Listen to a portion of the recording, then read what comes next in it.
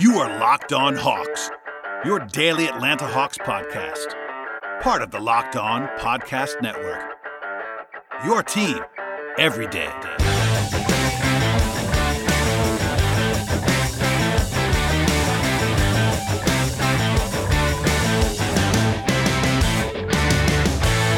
Hello, friends, and welcome to episode 751 of the Locked On Hawks podcast. I am your host, Brad Rowland. It is Tuesday evening, and joining me for the first time in a little while, part 4 of a 5-part series. Ben Ladner of Sports Illustrated is here. Hello, Ben. Hello, how are you? I'm living the dream, my friend. Great. Yeah. That's not really true at all, but we're okay. We're hanging in there. Everything all right with you? Yeah, as good as it can be. Staying inside, trying to go for walks and stand in the front yard when I can. But other than that, there's not a whole lot to do. Yeah, lots of Netflix watching, I'm sure. I'm still playing along on the day job quite a bit. And surprisingly kind of busy. I do things for Uprock Sports and Dime Magazine, and surprisingly busy because like The Last Dance, for instance, is just like generating nonstop basketball content for that kind of website. So it's kind of funny that it's not even actually been that slow the last couple weeks, but here we are. So obviously, if people have been listening to this, they will feel free to ignore this passage. But Ben and I have done 3 of these already, sort of player review series kind of podcasts. The first 3 are in the books now, covering more than half the roster. We did the bigs first, then part 1 of the wings last time Ben was on the show. Today's part 2 of the wings will cover a couple of guys very, very quickly in Vince Carter and Charlie Brown. And then we'll dive into 2 of the fabled core 5, Kevin Huerter and DeAndre Hunter, on the podcast today.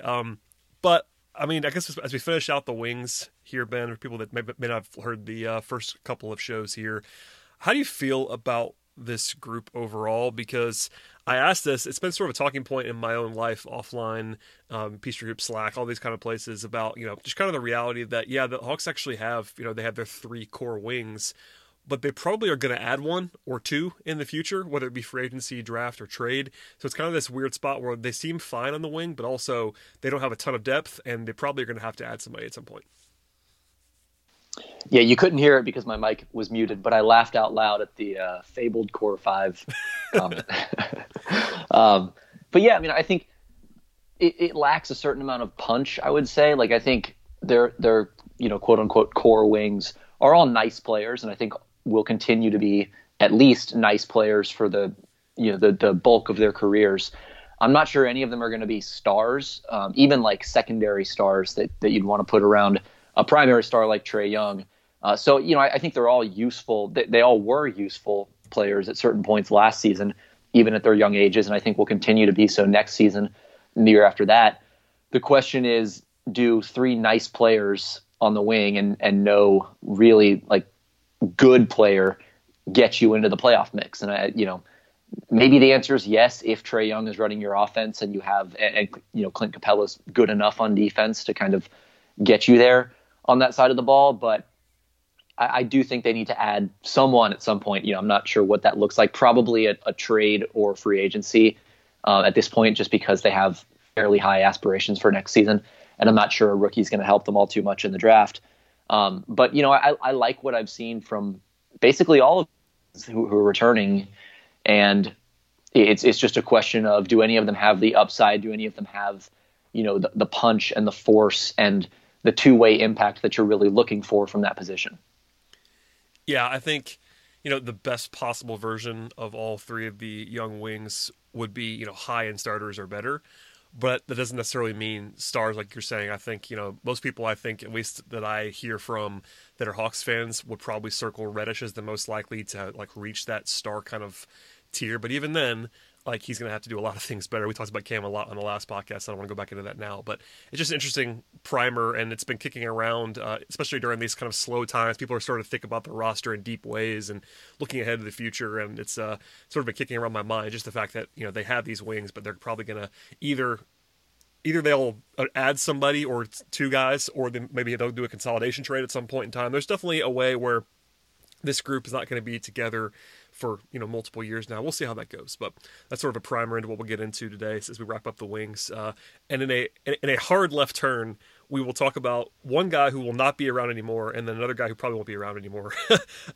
Right quickly to get these guys out of the way, because I don't want to ignore any part of the roster. So I'm trying to do my due diligence here, and that starts with Vince Carter. Now, Vince is not really a wing, but he was a wing for the majority of his career, and he did play some wing this year, and we had a sort of an opening on this particular show to sort of shoehorn Vince into the mix here. So I'm not going to do a ton on Vince Carter because he's going to be retiring. He probably already is retired at this moment. We don't know that to be sure for 100%, as the Hawks could still play some more games. But Vince's retirement tour was this season. He was not very good on the court, which is painful to talk about because he was much better the previous year. But what do you make of what Vince was able to bring last season? Yeah, I mean, I think defensively he was probably one of the more helpful players on the roster. That's not saying a ton because of the defensive talent on this team. Offensively, there were moments like you'd see him hit a post fadeaway or hit a sidestep three or something that was really exciting, or maybe go hit 4 shots in rapid succession in an away game. I remember him doing that a few times this season. But outside of that, the shooting was not there consistently. I mean, it's even worse than I thought. Like the whole season, I was kind of, in my mind, I thought of Vince as kind of a mid to low 30s 3-point shooter. And the last shot of his career, the one he hit against the Knicks, actually took him above the 30% mark. So he was hovering in the high 20s for most of the season, which, just didn't do the Hawks very many favors on offense. And it's not fair to pin an entire offense's struggles on Vince Carter because he isn't the centerpiece of the team. And he was asked to do a lot more creation and ball handling and shot creation and scoring and all that than he probably should have been, because the Hawks just didn't have a backup point guard for so much of the year. So yeah, like you said, it wasn't good. He wasn't a positive player this season, which is kind of a shame because he was, I think, a positive locker room presence. He was certainly fun to be around as a media member. Was very interactive with all of us, and a good dude by all accounts. But it's in a lot of ways, it's not really fair to expect a 43-year-old to be a positive NBA contributor. So really, for him to be on an NBA roster at this point was impressive unto itself. And for a team like the Hawks, I'm not sure it really matters whether he was good or bad. I think it's more just he had one last opportunity, one last ride here. The fans knew that. The fans certainly showed their appreciation, and I think Vince really enjoyed it. And I think for him, that's kind of all he was looking to get out of this. It seems like whether he was good, bad, neutral on the court was almost secondary to just sort of enjoying the game of basketball for one final season. And that's not to say that he didn't want to win, that he didn't want to help the team. But I think really he and the rest of the team just sort of enjoyed having the opportunity to know that this was the end and kind of round out his career the way he wanted to. Yeah, that's well said. I mean, it was his career low in total minutes. He played obviously a much smaller role this year. Granted, he was supposed to play a smaller role 2 years ago, and then he ended up playing a lot more than he was supposed to play. Part of that was injuries to guys in front of him like John Collins. And part of that was just the lack of better options, and the fact that Vince actually shot the ball extremely well in his first year with the Hawks. But then this year, as you alluded to, it just kind of fell off, and that was his primary value offensively, was his 3-point shooting, and that it just wasn't going in, which kind of made it a little bit tough. Your point about his defense is well taken, though, because people think about Vince as this like very limited guy, and that is probably the case at this point in time, given his age. But Vince knows where to be, and I think that was not a coincidence that you would see him on the court late in games when they actually had to get stops because Lloyd Pierce just trusted Vince Carter. Now, sometimes probably to a fault, in my opinion. Like Vince was out there sometimes where he probably shouldn't have been, but like there is a lot of value to someone who knows where to be. It could tell what guys were to be, and on a young team that it wasn't all about this defensively. They have some talent issues as well, but a lot of the defensive problems that the Hawks have had in the last 2 years have been just the fact that they were really young and inexperienced, and Vince can get guys where they're supposed to be, which is it's valuable. Like he's not very good at this point in time. It doesn't really matter. It was not really about that, but it's just worth pointing out that there is some value to that. I wish he was younger and able to do more, just kind of combine those things together, but then he would have been available for the minimum for 2 years. Yeah, I mean, he was smart. He played hard. He knew what to do, and he talked. That's kind of the bar for being a good defensive player on this team, and he met it. So he was one of really like 2 or 3 or 4 guys all season, and especially early in the year, like and really especially when Len was injured, but like after Collins got suspended and before Dedmon came over, I mean, they just didn't really have many other options than Vince. So he closed a lot of games that really he probably shouldn't have. But just even at center sometimes, by the way. Yeah, exactly. Just because they had no other options, and good on him for like being a part of the rotation, even a poor rotation, but being a part of the rotation and being an important part of those closing lineups. But I think that in itself is kind of an indictment of where the Hawks were talent wise.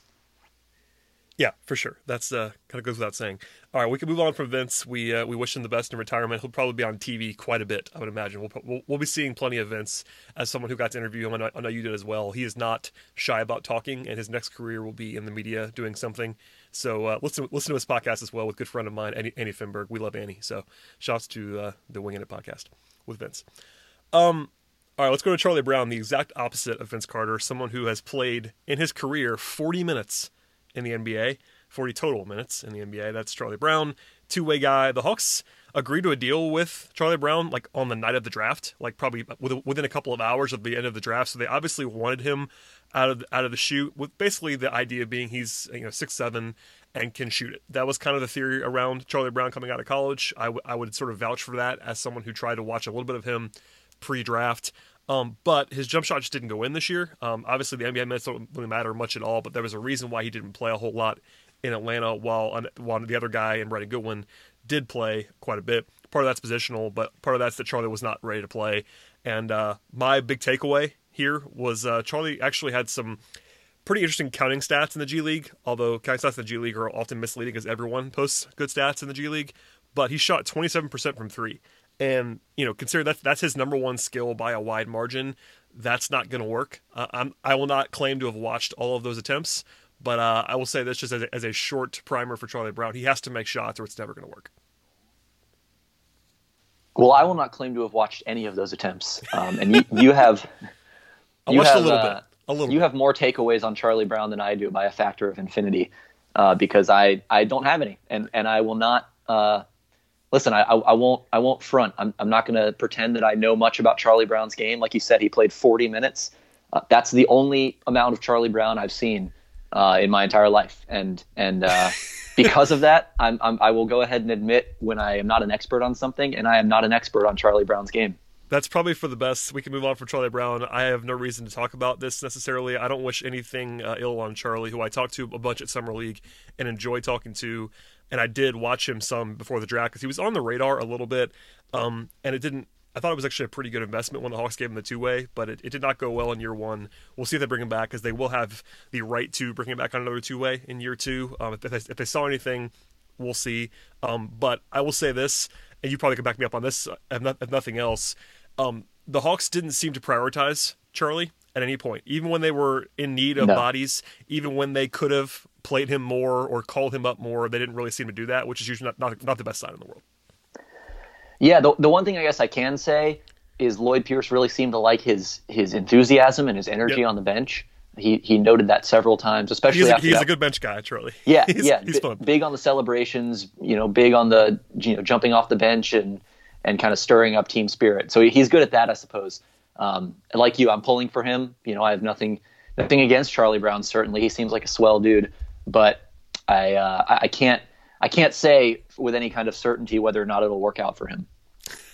Well said, Ben. Okay, we've gotten the two guys who were, I would say, less important out of the way on this podcast. And before we get to DeAndre Hunter and Kevin Huerter, it is time to take a quick break. So we'll hear from the good folks at Postmates. From an early morning breakfast burrito to a full meal and a 12-pack, sometimes you just need to get what you need delivered and have it delivered fast. That's where Postmates comes in. If you're like me, you probably start thinking about what to eat for dinner while you're still eating lunch. I love food, and that's why I love using Postmates. They deliver food from every restaurant I can think of right to my door. But Postmates does not just deliver burgers and sushi. They actually make my life easier with grocery delivery and whatever I can think of delivery too. Convenience stores, clothing stores, you name it, and that feels particularly important to mention right about now. So no more trips to the store, no more late-night fast food runs, just rely on Postmates. Download Postmates on iOS or Android, find your favorites, and get virtually anything you need delivered within the hour. For a limited time, Postmates is giving our listeners $100 of free delivery credit for the first 7 days. To start your free deliveries, download the app and use the code LOCKEDONNBA. That's code LOCKEDONNBA for $100 of free delivery credit with no minimum purchase for the first 7 days when you download the Postmates app.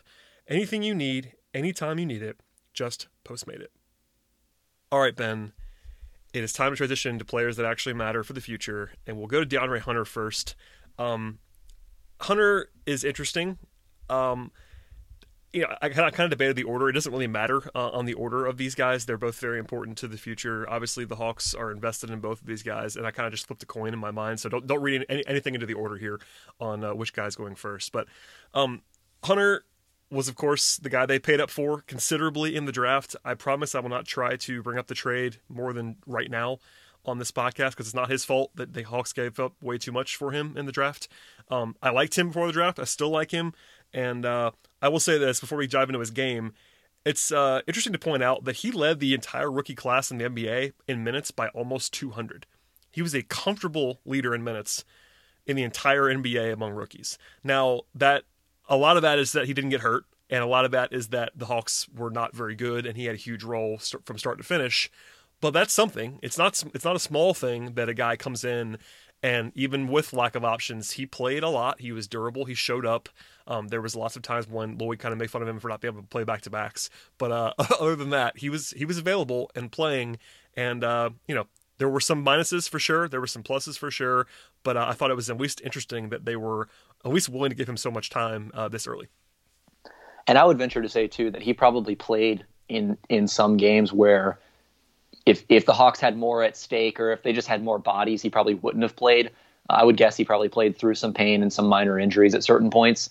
But, I mean, I can't recall a time where he really used that as an excuse. Even if people asked him about it, how are you feeling, yada, yada, yada. He would always just kind of say, I feel good enough to play, so I'm going to play. Which, I guess you like to see that attitude from a rookie.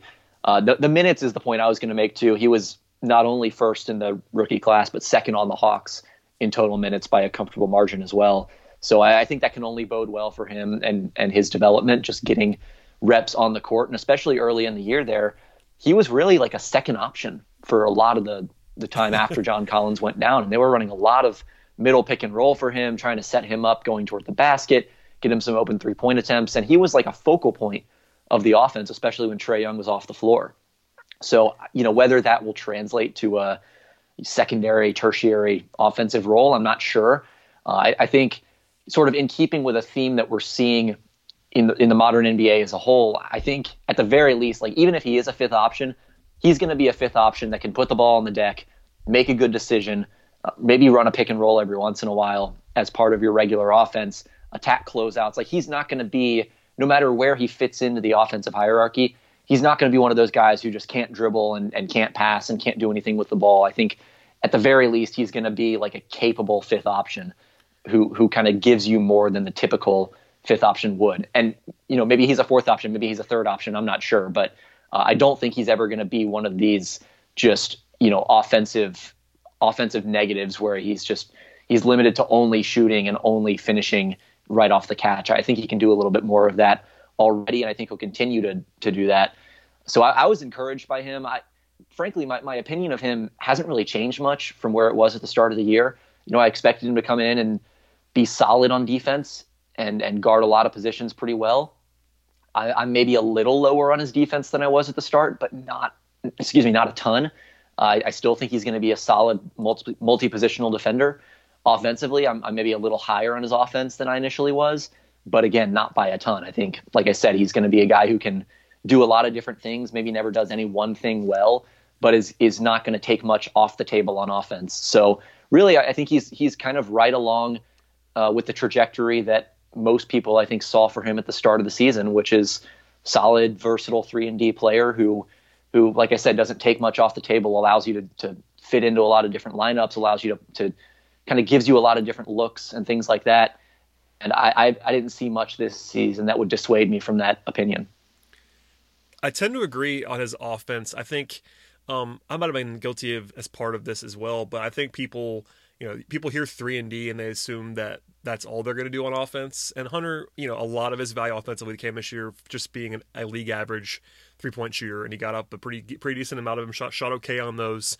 And that was certainly valuable in some ways. But he is someone who is not a super creative player offensively by any means. He kind of is fundamentally sound in a way that makes him seem robotic on both ends of the floor. But offensively, I think there is a part of his game that's almost underrated, in that you kind of touched on it as well. But like, he can get downhill and drive. He's comfortable with the ball in his hand. He's not going to be this huge initiator, but he is someone who can attack mismatches, attack closeouts, and do things that are capable with the ball. He can dribble it. He's not like a huge playmaker, but he was a league average passer this year, I would say, for at least for his position. He landed about right there on assist rate, on those kind of metrics. His passing's not going to be dynamic, but he can make a solid decision. And offensively, like, his shooting is going to be what gets the most attention. And again, he shot okay on threes. He shot 45% on twos, which is a little bit worrisome. He shot only 30% of his shots this season were at the rim, which is probably less than you would want for someone of his ilk. And he was not very good at the rim either. That's kind of a concern for me anyway. And this is going to be a theme going into Kevin Huerter as well, which we'll talk about later. But talk about the next frontier for Hunter. Obviously, you want to see him improve a little bit more as a three-point shooter, and he's going to have to be better and more physical and finishing around the rim. There were lots of times when Reddish got attention for his bad finishing early in the year, and that was definitely true, but Hunter had some questionable finishing throughout as well. It didn't always look as rough, but the numbers don't really paint the best picture of him around the rim, and he got to the line a decent amount, but that's something he can definitely improve on as well. So just offensively, I think he is capable, and I think he was probably underrated by some people on that end of the floor because of Virginia and kind of the way that all came about. But it's kind of this weird hybrid area where, we'll talk about this later, but the 3 versus 4 thing about his position also comes into play. But he is someone who could do a little bit of everything, even if he's not going to be this dynamic option. I just wish he would take it another step forward, which we'll see if he does. I think there's plenty of room to be excited about his offense, even if not going to be like a dynamic star level offensive player. Yeah, you mentioned the finishing at the rim, only 55%. That's not great, and a big reason for that is because he can't use his left hand at all. No. He dribbling, finishing, shooting. I mean, everything is right-handed. If you notice, like, every pick and roll he ran, basically the entire season, started on the left wing and got him going toward the middle with his right hand, where he could just kind of drive in a straight line toward the rim. And anytime he had to finish in traffic or finish on the left side of the basket or anything like that, where it was the smarter play to finish with his left hand, he just couldn't do it. And that's something that develops. That's something he can work on. That's something he does work on, before games and after practices and things like that. But it's a little bit of a different thing to actually finish at game speed with your offhand against NBA competition, in sort of the heat of the moment. And right now he's a completely right-hand dominant player. I'm not sure he'll ever be like a strong left-handed finisher, left-handed driver, but I think he'll get to the point where he's versatile enough with that. He can make plays moving to either direction. He can at least toss a floater off the glass with his left hand, or maybe hook it around a rim protector if he has a confrontation at the rim or something like that. The passing was upon further review, it never really jumped out to me during the season. Mm-hmm. But as I went back and watched more film after the season, I was actually more encouraged by his passing than I thought I'd be. I think he's he's kind of the ultimate, 2 dribbles and a good decision type of guy, where he's really good at drive and kick passes. I mean, he almost always makes the right decision. I shouldn't say almost always, but he often makes the right decision, driving into traffic and kicking out to the open man, especially, if it's just one dribble to the strong side and then kick to the strong side corner. He's pretty good at hitting that pass. And that's a simple pass, but it's also an important one that not a lot of rookies always see. And so for him to consistently hit that pass, I thought was encouraging. He's really good at making that one more pass when the ball gets kicked out to him, either in the corner or on the wing, and the defense closes out on him.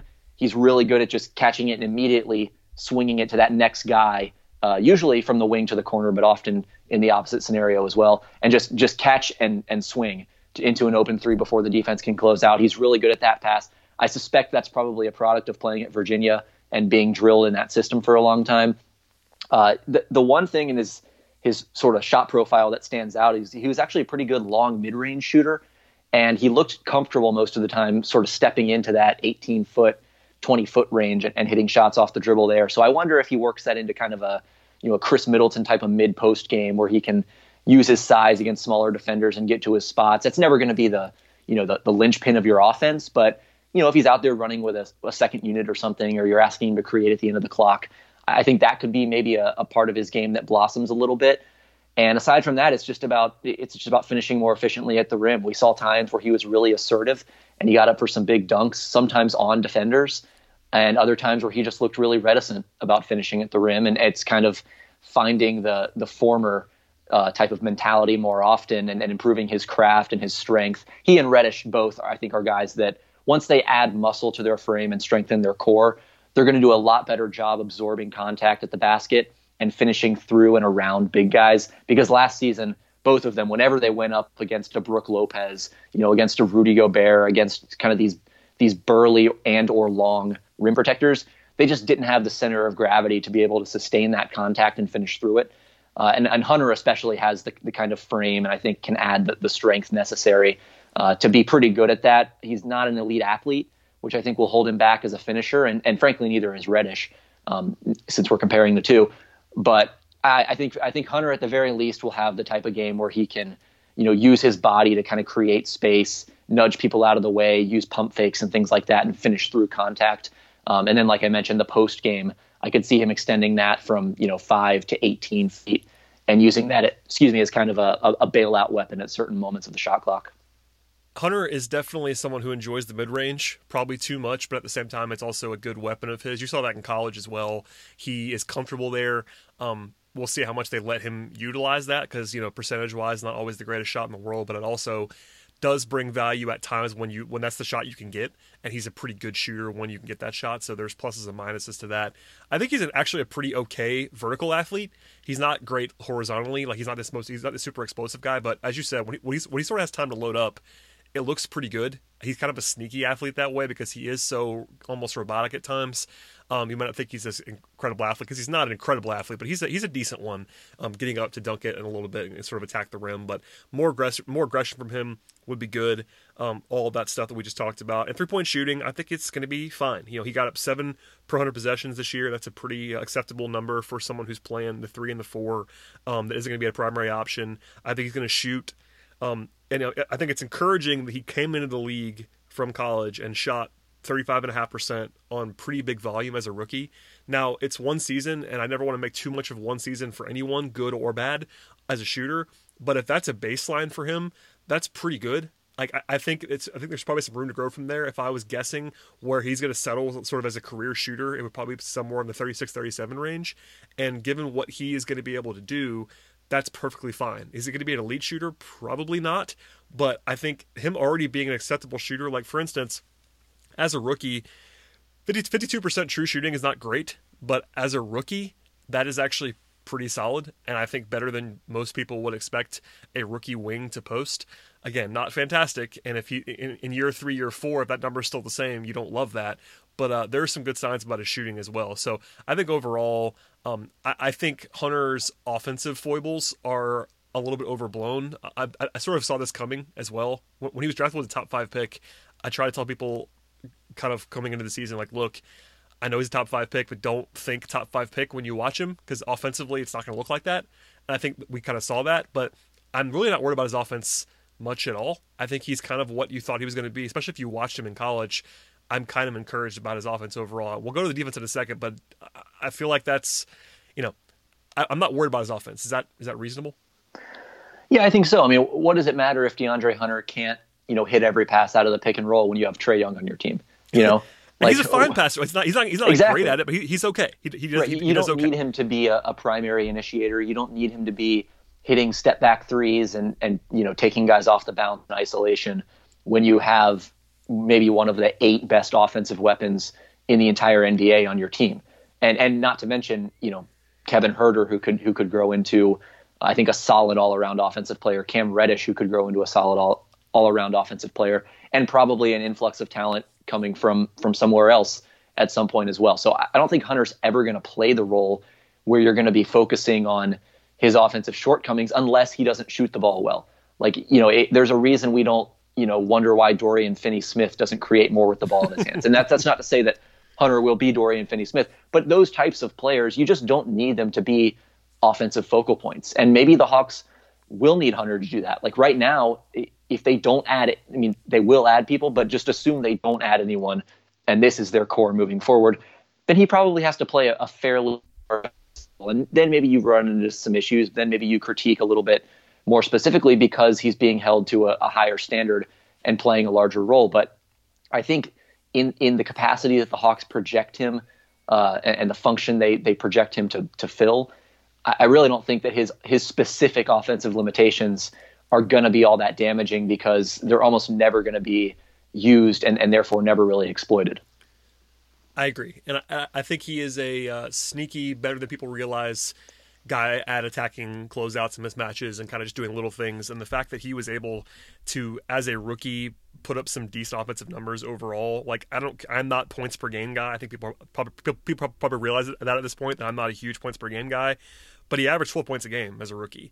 Like that's not nothing. Like I think if you just read the way that he was discussed, you'd think he was a complete zero on offense, and he's not. I think he's just fine on the end of the floor. He's good if he can catch the ball on the move or in open space with some sort of advantage already created. I think he's going to be really good. Like he's a solid cutter. He's pretty good on open catch and shoots, just kind of those spot up threes, and in transition, whatever the situation is, attacking closeouts like you mentioned. In those situations, I think he's already pretty solid, and he's going to be even better. And again, Trae Young is the type of player who is going to get him opportunities in those situations. And so if that's where 80% of his offense comes from, then if the other 20% isn't ideal, if it's slightly less efficient than you'd want it to be, I think you can live with that given how well I think he's going to play the rest of that role offensively, and I think the value he's going to add eventually on defense. Agreed. And let's move to defense now. I will say I agree with your overall point from earlier about my opinion not changing a whole lot on Hunter, and I liked Hunter coming in. But if there's a side of the court that has, I would say, close observers worried a little bit more than the other, it's probably defense, which is kind of funny because he was supposed to be this defense first prospect. I think he still probably is. At the same time, his defense was not as good as some people thought it might be coming into the season. And rookies are generally bad on defense. I always want to point that out. I know Hunter was an older rookie, but he's still a rookie. And by the way, this is a point I've made before, but I'll say it again now. Coming from Virginia to the NBA is a pretty stark defensive change from what you're actually asked to do. Virginia plays a very college basketball defensive style, and it works awesome, but it's this pack line defense. And I know DeAndre Hunter was an old rookie, but just because you're an old rookie does not necessarily mean that you're ready to play. And I can't tell you how big of a change that it is to go from Virginia to the NBA in terms of defense, which I and as someone who went to Indiana, I am obligated to note that it does not always work awesome. There are cases where it doesn't work so well. It works for Virginia very, very well. Yes. And I had several people remind me of that after they won the national championship. Which even this year, by the way, I mean Virginia, the team that Hunter was on that won the title. I was at those games in Minneapolis. That was an awesome two-way team. They were actually awesome on offense. They just played really slow. This year, Virginia was actually the team that everyone thought they always were, and they were all absolutely awful on offense. But anyway, defensively, I just want to point that out. Like I know Hunter is kind of old. We talked about that a lot pre-draft. It'll come up now, but he's still a rookie, and that's at least part of this. But there are some concerns defensively for me. And by the way, this is like concerns on the prism of him being a really, really good defender. I don't worry about him being a passable defender at all. I think that's going to happen almost certainly.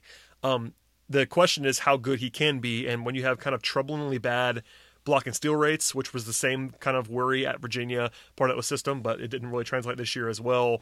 And he was not great on the ball at all times. The off-ball stuff is a little bit more worrisome to me. I think he'll be fine on the ball, but what do you make of him defensively? Because, I was super high on Cam Reddish's defense coming into the NBA, but if you told me that Reddish was going to be, solidly better than Hunter as a rookie, I would have been surprised by that, and Reddish was solidly better than Hunter as a rookie defensively. I agree with that. The biggest thing that jumped out to me about Hunter is that he does not get over screens well on or off the ball. He struggled, I thought, to navigate pin downs, especially, coming from the corner and moving up toward the middle of the floor. Didn't get around those very well. Ball screens, there were times he could get over the top of a ball screen, but he got hung up on those more often than you'd like to see.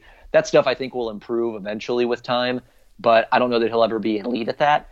And if you're asking him to be your primary on, maybe you're not. Maybe you're asking Cam Reddish to be your primary on-ball stopper. But if you're relying on Hunter to be that type of player and, your second sort of go-to perimeter defender, you probably want him to be a little bit better than that, getting over screens. The activity, I think the block and steal rates are probably always going to sell him short a little bit, but it is a little troubling to see that he just wasn't very active as a defender this season. And the coaching staff was constantly trying to bring that side out of him. They were constantly trying to get him to get in the passing lanes more often, show more active help at the rim, block more shots, pursue the ball more than he did. And I think it's just sort of his natural tendency to want to be in the right place and make the solid play and not get out of position. Again, maybe a product of spending 3 years in the Virginia system. But I think eventually he's going to have to find a little bit more aggression on that side of the ball. And that's a hard thing to do, where you don't want to be out of position. You don't want to take risks you don't need to. So you can understand why he'd want to just stay in position, not take any gambles that he doesn't need to. But I think working toward a better balance there would behoove him. And then I thought on the ball, like in isolation and post and stuff like that, just sort of these one-on-one situations, I thought he was fine. I think the one thing that stands out is that game in Atlanta against the Rockets where he guarded James Harden, I thought really well on the ball, especially compared to the first time the Hawks played the Rockets. The first time he was absolutely lost. It was brutal. But no, to be fair, everyone was lost.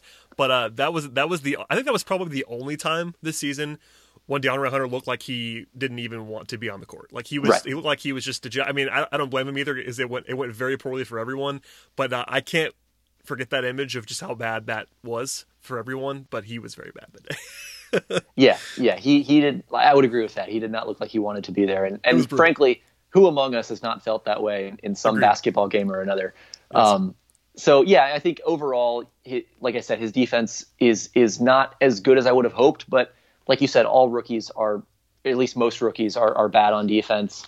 And I didn't think he was bad by any means. I just thought he wasn't great. He was probably slightly below league average for the entire league, which for a rookie is fine. And I think it's just a question of, like you said, it's not going to be, okay, he's a defensive liability, or like we can't have him on the floor, or he can't do this, he can't do that. It's, we need him to be, and when I say we, I mean the Hawks, not myself as a Hawks fan, just to make that clear. Yes. It's like we need him to be our top or second sort of perimeter stopper, and can he be good enough in that role? And the question to that, I'm not so sure. I think that's where the sense of worry would come from, is like, can he be an elite, like maybe sub all defense level of defender? And the answer might be yes, but I don't think we know one way or the other yet. And I would say the evidence just after one season points to maybe him not quite getting there, even though I do think he'll be a solid, well above average defender for most of his career. It's just, I'm not sure he profiles as that guy that you need on the wing next to someone like Trae Young to really round out your perimeter defense. And the other thing too is, if you're saying he's going to play the 4 for a lot of the time in those small lineups that actually defended pretty well this season, he is going to need to be a little bit more of a rim protector. He is going to need to be a little bit more active because, like I said, the rim protection, you have less of it on the floor. And so you're going to need your 4 to contribute a little bit more in that capacity. And Hunter right now is not good enough on defense to play the 4 full time at that position, unless he has just a really awesome defensive 5 next to him. So maybe that's even the bigger area of concern is like, can we get away with playing him at small ball 4 for 15, 20 minutes a game, or do we have to keep him at the 3? And that changes kind of the way you configure the lineups around him. I think he will end up playing both. It's been a talking point, and it will definitely continue to be one with Hunter. I think, this is not like a satisfying answer to a lot of fans who want to just plug in a starting lineup and roll with it. But I think he's going to play both, and that's perfectly fine. You have a guy who's 6'8" with a 7'2" wingspan, who's going to get bigger and stronger as he gets older. I think he can definitely do both. I think he'll need to rebound better at the 4. At the 3, his rebounding is fine, but at the 4, he'll probably need to do a little bit more than that, as well as rim protection, like you mentioned. But I think there's a lot of utility in having someone of that size and that physical profile who can kind of do both things. And as he learns to sort of play off the ball more, make more active decisions, etc. I think that will definitely come.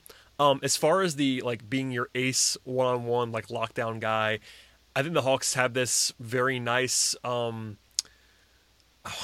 would say, alternative situation where they have Reddish to kind of guard smaller players and Hunter to guard bigger players. And I think the Hawks lean into that a little bit. I think when you saw, when they had to find a matchup for someone who was like a shooting guard size player or even point guard size player, they would use Reddish on that guy. But I think long term, if you're going to pick a guy on this roster that you want to guard like Kawhi or LeBron, it probably is going to be Hunter, just because of physical size. So it's okay to have two of those guys. They are very different players. Reddish is better off the ball right now for sure than Hunter is, but it's just one of those things where he may not be OG Anunoby defensively, but that's okay. I mean, you wish he was going to be that, and there's still time for him to maybe get there. But even if he's not that, the versatility that he provides, it's just really kind of nice for basically everyone on the whole roster, other than Trae Young and Clint Capella, is a multi-position player.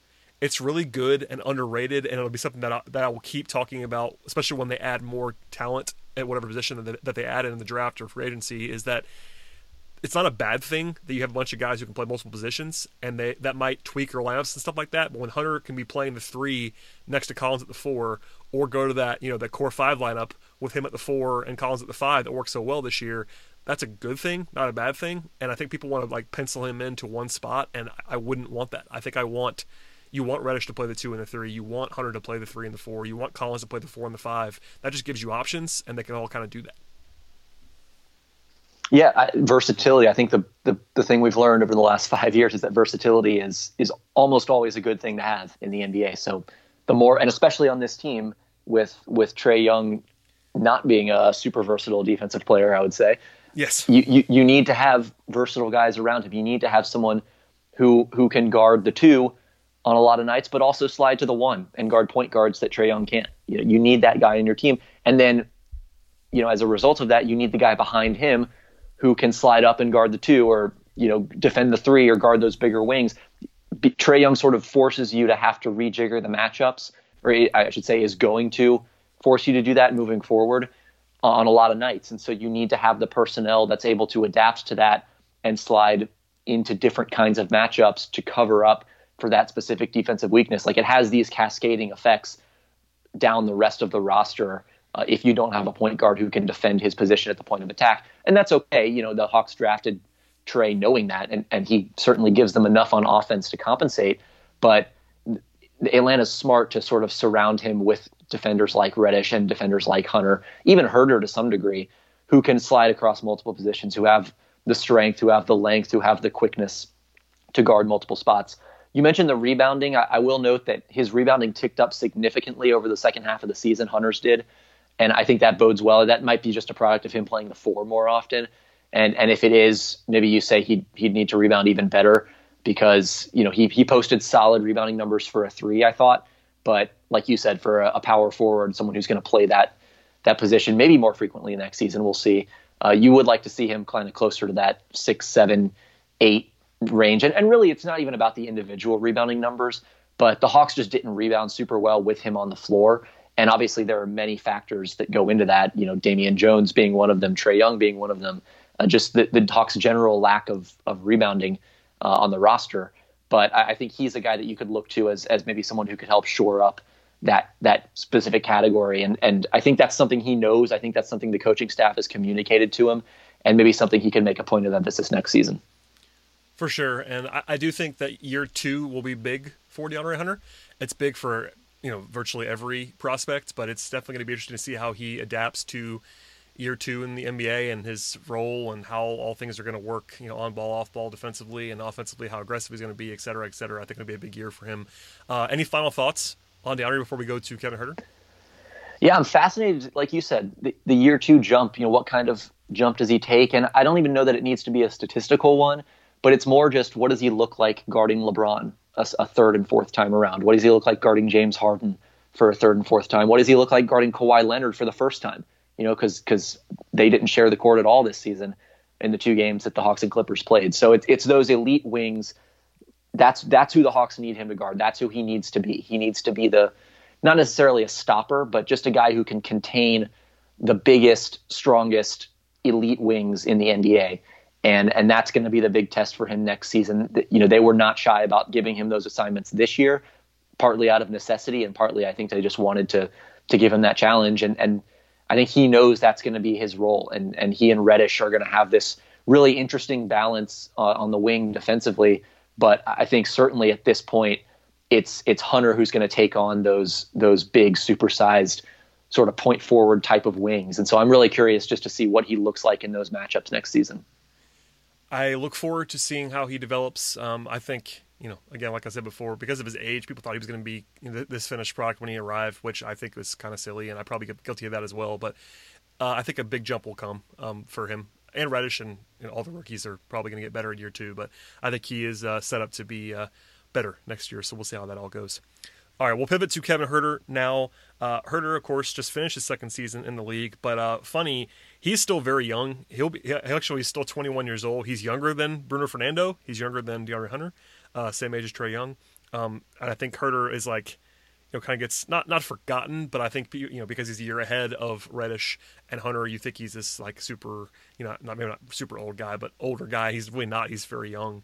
But a kind of an interesting year for Huerter. He got better basically across the board statistically, but at the same time, and by the way, when I say that, I'm referencing, rebounding, assist rate, turnover rate going down, usage rate going up, et cetera, et cetera. But at the same time, his production level, maybe didn't fill out in the way that some people thought it might in certain areas, and we'll talk about all of that now. So, broadly, what'd you make of Huerter's second season, which had some injuries and had sort of a slow start after a knee issue early on, but what'd you make of the sort of the whole arc there? Yeah, I'm a fan of his game, just in general. I think he does a lot of things at a not a high level right now, but you can tell he's the kind of player that could eventually be one of those sort of high level all around players, a jack of all trades type who ties together different components of your offense by being able to do all of them himself. So I like that element of his game, especially playmaking. I think he's a solid passer, probably an underrated one at this point because he plays next to one of the best passers in the NBA. He doesn't get a lot of opportunity to really let his playmaking shine. But I think we saw both when Trae was off the floor and when he would miss games, or the rare moments where they kind of run the offense through Huerter with Trae on the floor. You saw some really nice feel, some really nice vision from Huerter at various moments this season. The injuries kind of put an asterisk next to the entire season in a lot of ways because he came into the year banged up. That affected the first, basically his entire season up until he got re-injured against Denver. That cost him 11 games. And then I think it took him a while to really come back from that. And then he starts to get going for about a month and then the season gets canceled. So there really was no sense of consistency for him. I don't think he never really had more than 3 weeks, maybe a month of solid, both solid opportunity and solid production at any point this season. And that's really tough. And it's hard both for the player and for us to really get a meaningful sample size and make any sort of evaluation. So I think, take what you will from the stats from his second year, but he's a guy in particular where I would go more off of just what did it look like? Did he look okay? Did he look comfortable? Did he have the kind of pop you would hope to see? And obviously you want the numbers to be there and some of them can tell you valuable information, but it is hard to get a read on a player like that. The two big things for me that he can work on and improve going into next season, and one of them is kind of two things in one. The first is just taking more threes. I think he's a guy that could really bomb like 8, 9, 10 threes a game because he's an accurate shooter. I think his mechanics are conducive to shooting both off the dribble and from well beyond the arc. I think he has that kind of range, and I think he can be that kind of shooter who maybe the percentage doesn't get to 40%, but if he's taking 9 threes a game and shooting 38%, then he's providing more value for your offense, and he's drawing more defensive attention. He has more gravity, things like that. And the second thing, which is really two things in one, is getting to the rim and getting to the foul line. I think most people who have really dug into the numbers on the Hawks know that his percentage of shots taken at the rim was very low this season. His free throw rate was even lower. And, that's two areas for easy points that he just doesn't have in his game right now. And that's a big reason why you see his true shooting percentage under, I think, 54%. despite the fact that he's a really good 3-point shooter, despite the fact that he's got a pretty decent floater, that he's fairly accurate from all areas of the floor except for the paint. And just, I think his complete aversion to contact and to physicality around the rim cost him some points. It cost the Hawks points.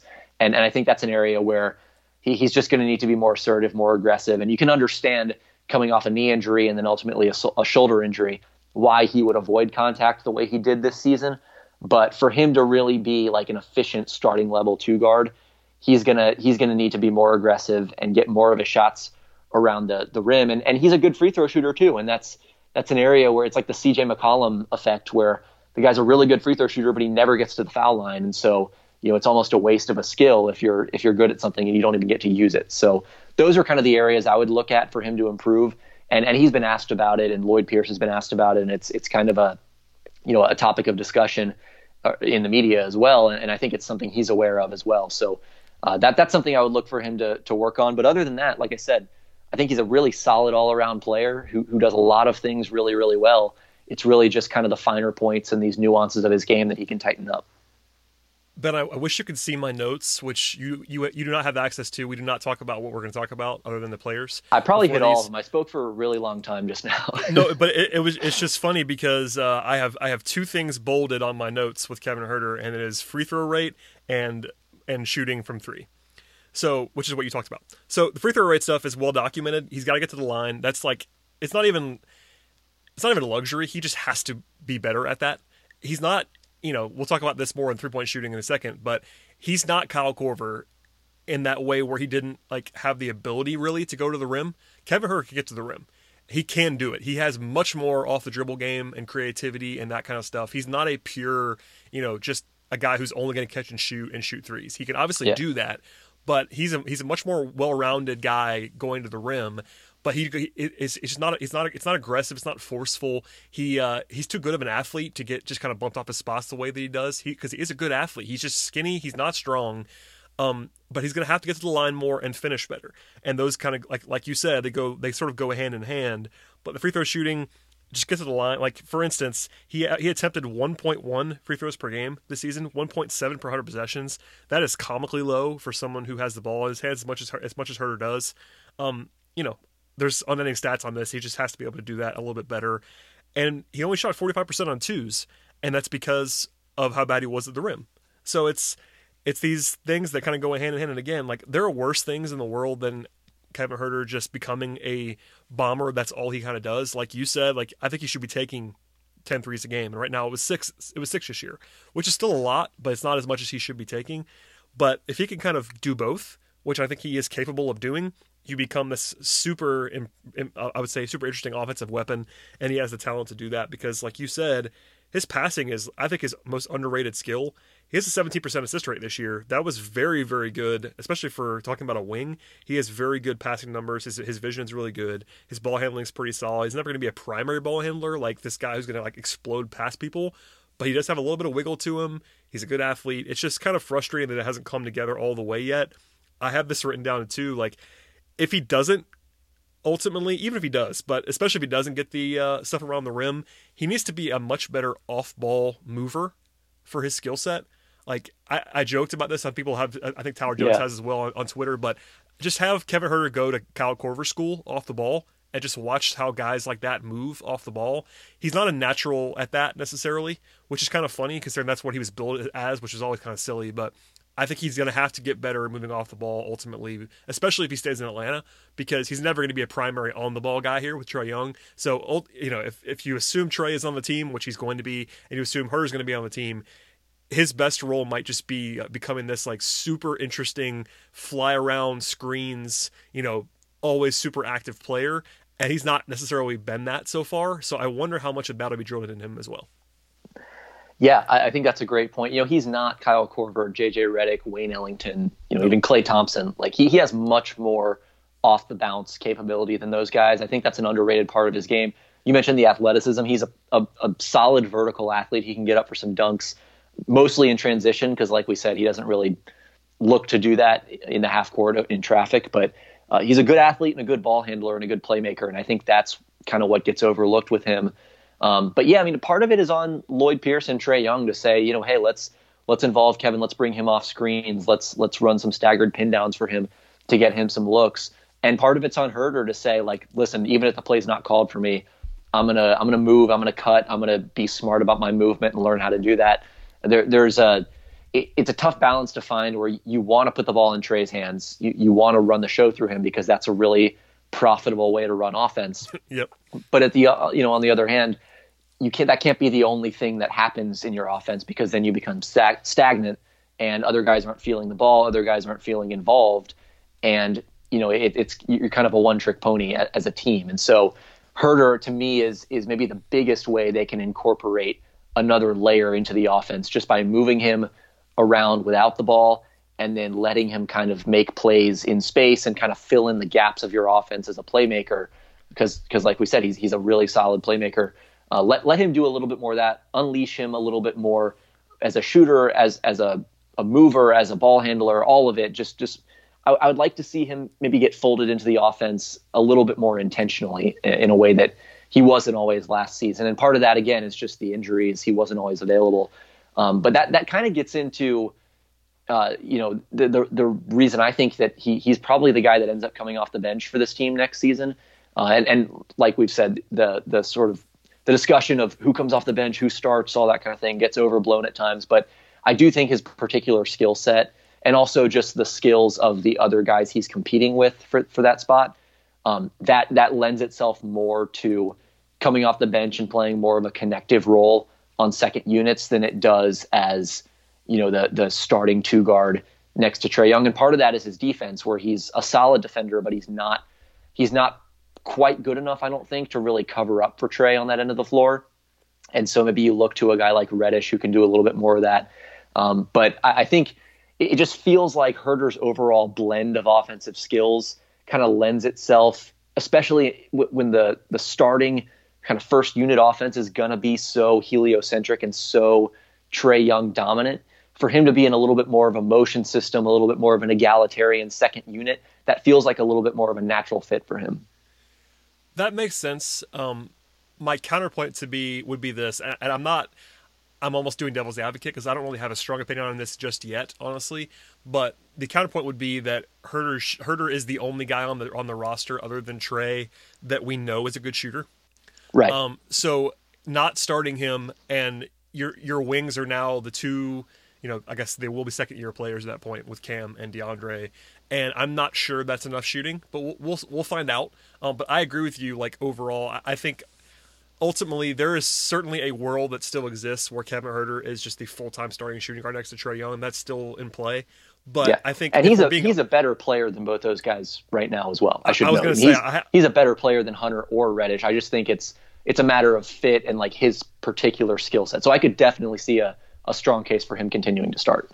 For sure. And I was going to say this too, like I have some on my notes as well. Like, he was, by pretty much any advanced metric as well as just the eye test, the third best player on the team this year. Even with all the, the stuff where he wasn't as good as some people wanted him to be, he was still the third best player on the team for the season, which is worth pointing out. But yeah, I mean, going back to the fit thing, even if it doesn't necessarily end up working in terms of just the full-time shooting guards, because there is some, if we're being honest, there are some fit questions defensively with a backcourt of Trae Young and Kevin Huerter. That's not breaking news. We've all talked about that at different times.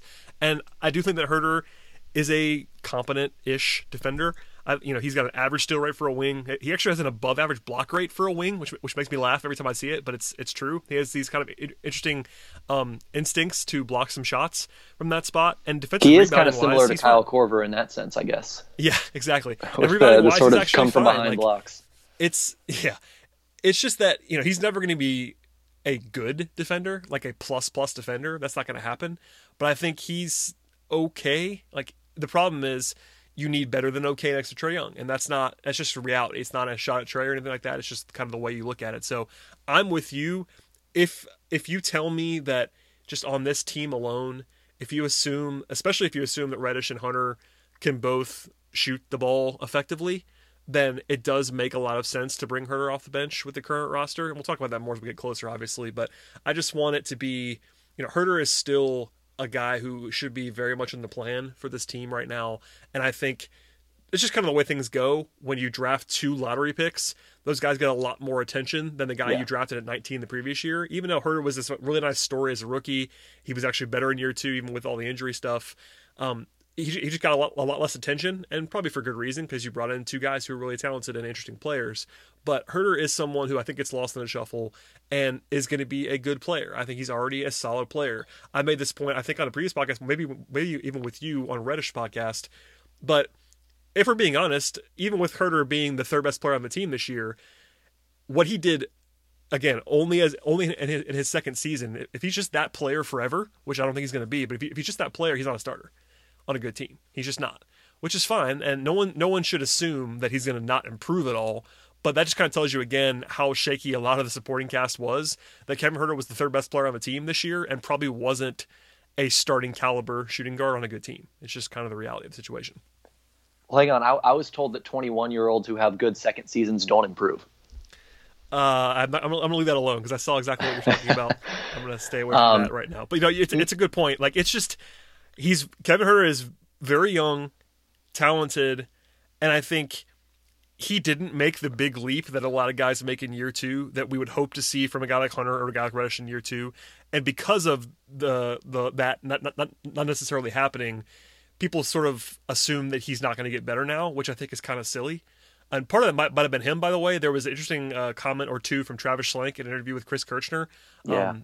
About Herter not being in the best shape last summer before the season started. So maybe that's part of that is on him. And to Schlenk, I guess to Herter's credit, he did say that things improved from there, and now they're cool with where Herter is. But some of that's on him too, because last summer was the first time he actually had a whole summer, because the previous summer before the draft he was hurt and couldn't really work out. So maybe that's a part of it too. You have to work out in the summer, and this is why this is a bizarre summer for everyone, because I'm not sure how much work's getting done by anybody right now. But that's one thing to point out too, is that maybe that's definitely on him if he was out of shape. But you're going to have to improve in the summer. Like, all these guys have to do the work. You can't. I mean, guys do improve during the season, but the time where you really make strides is when your season ends and you go to the lab basically all summer long. Yeah, and I will say, for whatever this is worth, I think Lloyd Pierce has mentioned that Herter does have either a gym or a weight room. He did say that on the Zoom call. I think he mentioned that Kevin was like maybe the only guy. It's like one of the few guys who actually has access to a workout facility. I'll also say that there were games this year where, like, we'd go into the locker room after the game, and he will have, like, he'll be coming out of the weight room after playing 40 minutes in a game. So I would not have pegged him as the guy who would kind of let his conditioning get out of shape over the summer, and perhaps that was maybe a wake-up call for him, and he really emphasized that this season. But from what I could tell, and just in my very brief interactions with Kevin this season, and what I could tell from, like, his work ethic and everything, he seemed very devoted to getting stronger, to getting better, faster, better shooter, all that. Like, the work ethic did not seem to be in question. I think especially during that shoulder rehab, I think he was fairly diligent about that. And Travis did say he made sure to make that point to say, look, we're not worried about this anymore. But it was just kind of that a little bit of background as to maybe why he didn't make as much of a leap going into this year as you might have expected. Yeah. To wrap up the whole idea of how where does he fit in the rotation, all that. I guess the main source for my thesis here, my maybe even concern you could call it, is I feel like he's just the type of player that needs to be involved. I want to see him unleashed a little bit more, and it's hard to unleash a player like that to his fullest extent next to a ball-dominant point guard. And that's not Trae Young's fault. It's not anyone's fault. It's just kind of the way things are. It's the way the roster is built. It's not to say that those two can't play with one another, but it just, again, it's like his particular blend of skills, I think, is best unleashed at its fullest. It's best, he's best when he can do a lot of different things and impact the game in a lot of different ways. And I'm just not sure how much he's able to do that on offense if he's not touching the ball and if he's not really a dynamic and intentionally involved part of the offense. Yeah, it's a good point. And I think running more stuff for him is a good idea in general. And it also requires him to be more dynamic off the ball. So it's kind of this two-edged, a lot of this stuff is like a double-edged sword with most things with Herter. It's like he has to do his part and they have to do their part to get him going. And it's not just him, it's not just the team. Yeah. Him going off the ball is. I've been watching a lot of film. I will give a shout out to Andrew Kelly on the Peachtree Hoop staff, who's been talking about this a lot offline and even on Twitter and things. Just talking about like the situations that Herder gets put in, or not gets put in. It's one of those things. It's just he's not a priority.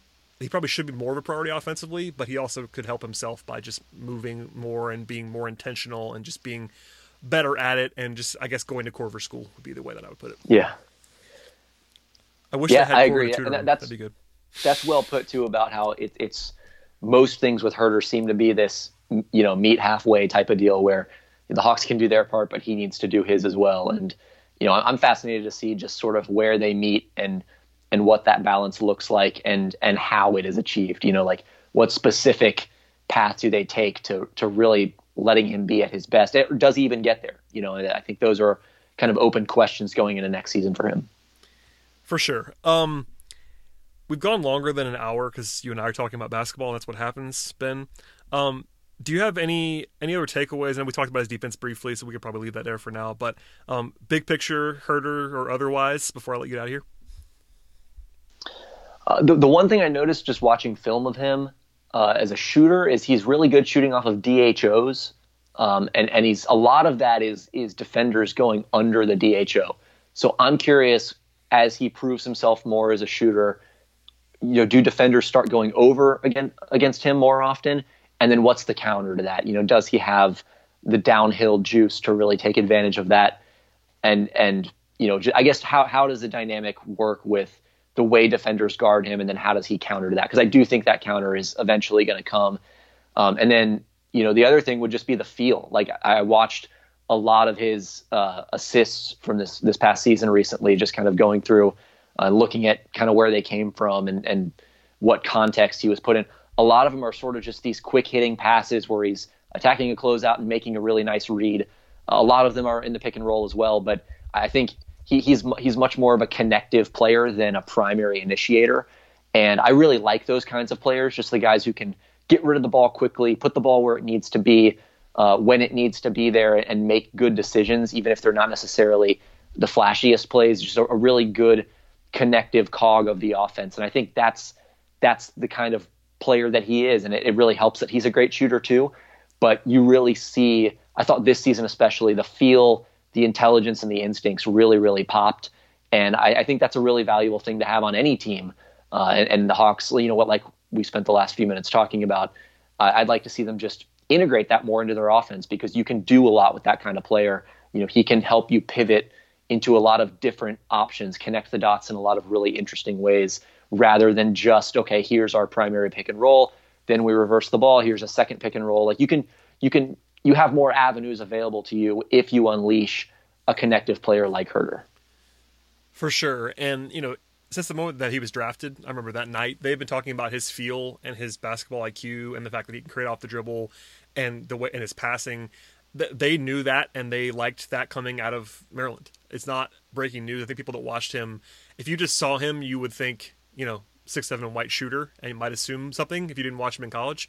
But this is what they've always thought Kevin Herder was going to be. They always saw him as more than a shooter, and he is more than a shooter. Obviously, shooting is his number one skill, because anybody that can shoot 38-39% from three on real volume in the NBA, that's a heck of a skill to have, and that's probably his most valuable thing still.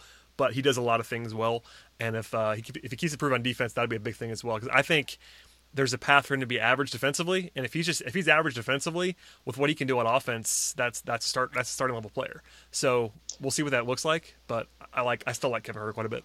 Yeah, and I just wonder if average is good enough on defense in this particular backcourt. That's the question. Yep. You need something more than average, and that's kind of why I lean toward maybe Reddish is the more natural fit on this particular team. But again, I think, like I mentioned, Herder's the better player at this particular juncture. The other thing too, as much as we sort of harped on his lack of off-ball movement, I do think he's a smart cutter when he wants to be. There were many moments this season where he'd give the ball up against ball pressure to a big man and then immediately cut back door. And a lot of the time the big man didn't hit him because the Hawks just didn't have great passing big men this season. But I think he's he's smart about sort of finding space without the ball, kind of getting into the various cracks on the court, just these pockets of open space and exploiting that. And I wonder, as the Hawks get better, just smarter players, as the young guys kind of mature and feel the game a little bit better, can they make a little bit better use of that? Just him kind of improvising these little cuts and give and goes and back doors and that kind of thing, because that, again, that's one of those things that didn't really jump out to me in real time as I watched the season go along. But upon further review, that really popped to me, just the instincts moving without the ball. Another one of those things where it's just those quick decisions where it's give it up and then cut. And if it's not there, then you clear out and you let the action move to wherever it goes next. But that's something I think could be his cutting could be I think a staple of his game, and something that it's contingent upon him becoming a better finisher at the rim. But if he can put those two things together, I think he's got the foundation as a cutter and as an off-ball mover to create easy shots at the basket. It's just, can he finish those shots? Can he hunt those shots out? Can he actually embrace the contact and finish through contact rather than, putting up those 8-foot floaters and kind of shying away from contesting big men? I'm glad you said that, because that was the thing that I was going to point out as well. He knows where to be, but there is some limitation when you're not comfortable at the rim or going towards the rim in the way that he hasn't been comfortable. And I think it's a good point that you're bringing up, that it's not, not all off-ball movements the same. He is good at that kind of stuff. I want him to be more relentless, is the word I was thinking in my mind, about his moving off the ball, like just purposeful, like his cuts, his sneaky cuts and stuff like that, like knowing where to be is actually good. But it's that, I'm gonna bust my behind on this possession, going off 3 screens. And even if I don't get the ball, people will flock to him, and that will open up other things. That's the kind of stuff that you want to see from Huerter. Not every possession, because that's just not realistic, but just the ability to kind of just be on that Redick level, be on that Clay level of just guys running around screens for 12 straight seconds. And again, it's not always going to pay off for you individually, but if you're that kind of shooter and you're taking, like we were talking about before, 8 or 9 threes a game, up to 10 threes a game, and making them at a real high clip, you will be guarded like you shoot like that. That's kind of the biggest thing, and it goes beyond percentages too. That's same thing as Trae Young, and obviously his is different because his is more on the ball, but even when Trae doesn't make 39-40% for 3, he gets guarded like a great shooter, and that's half the battle, honestly. It's just the gravity that Kevin Huerter is going to have off the ball if he keeps playing like that and making shots that way, and he's the only guy on the team that's not named Trae Young that has that kind of gravity offensively, or at least that potential gravity offensively, which is a big thing to try to exploit. Yeah, certainly. Defenders will chase you hard if you run hard off of screens, but they'll chase you even harder and freak out even more if they believe that you'll actually take the shot and that you can make it at a high level. Yep.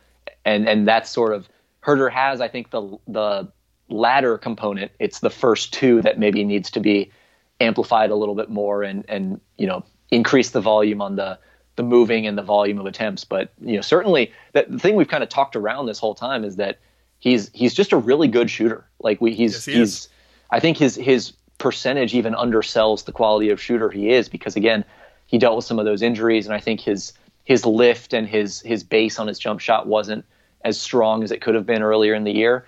And when he was clicking, like he is, like you said, he's as good a shooter as anyone outside of Trae Young on this team, and I think will continue to be. I mean, even as they add better shooters, he's going to continue to be one of the best shooters on this team. And who knows? Maybe he's eventually one of the best shooters in the league. I don't know if I'd go that far just yet, but no. He is a really, really good shooter. He's got a quick release. He's got, I think, a versatile release. I think he can shoot in a lot of different contexts, and that's kind of as much as you can look at the other elements of his game that he's good at or that he can improve. It's really the shooting that makes it all work, and it's just finding a way to leverage that shooting into doing other things. That's very well said. That is still his number one skill, and I think he'll probably build off of that.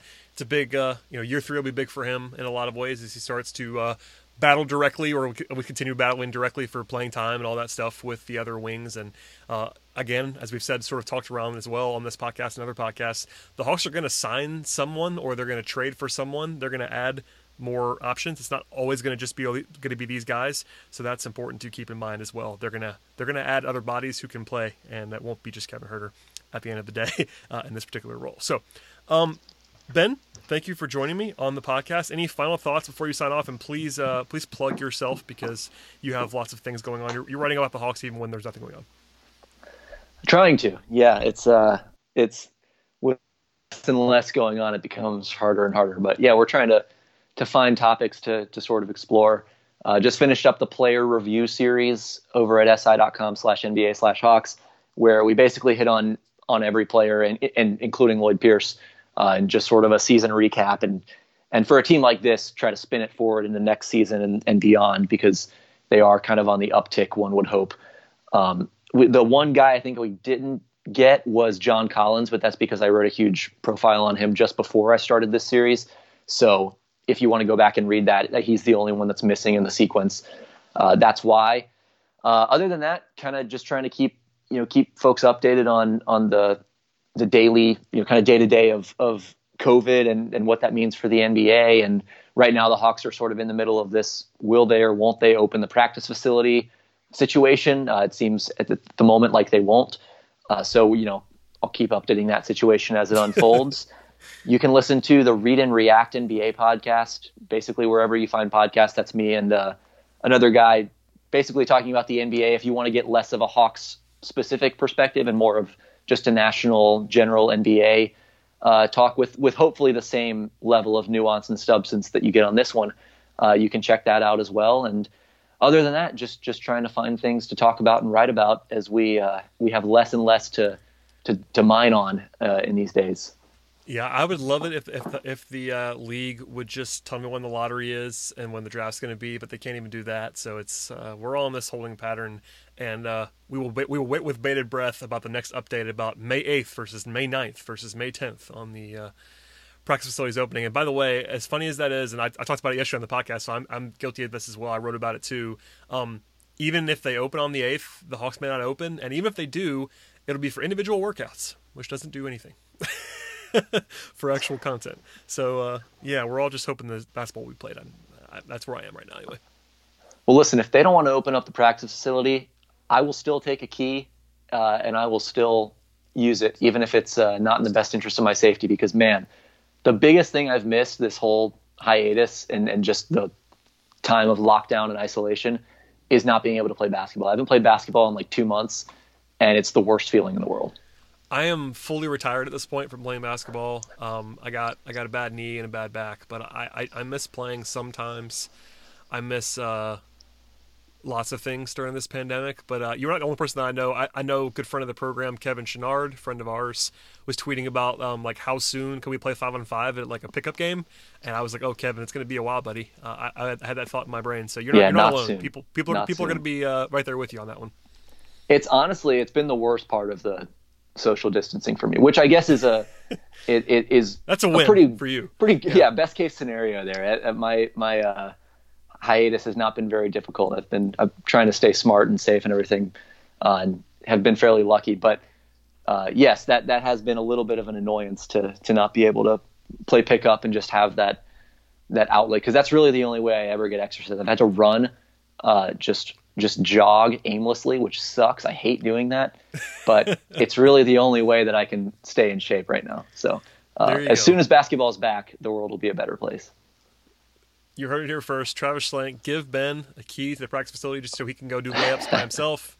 Something other than running, just like dribbling drills or something for Ben. I will literally do dribbling drills for 2 hours if they let me. Maybe they'll let you work out the players when they come back. It can't be coaches. You might as well apply. Teach Kevin Huerter something about off-ball movement. That's the only way. Coaches are not allowed to be in the facility, so maybe you'll draw a short straw and be able to be there. So anyway, all right. Thanks, Ben, for joining me. As always, we will have part 5 at some point in the near future, talking about Trae Young and more at the point guard spot. But I appreciate it, man. As for everybody else, please subscribe to the podcast. Check out Ben's work and Ben's podcast, and we'll see everybody next time.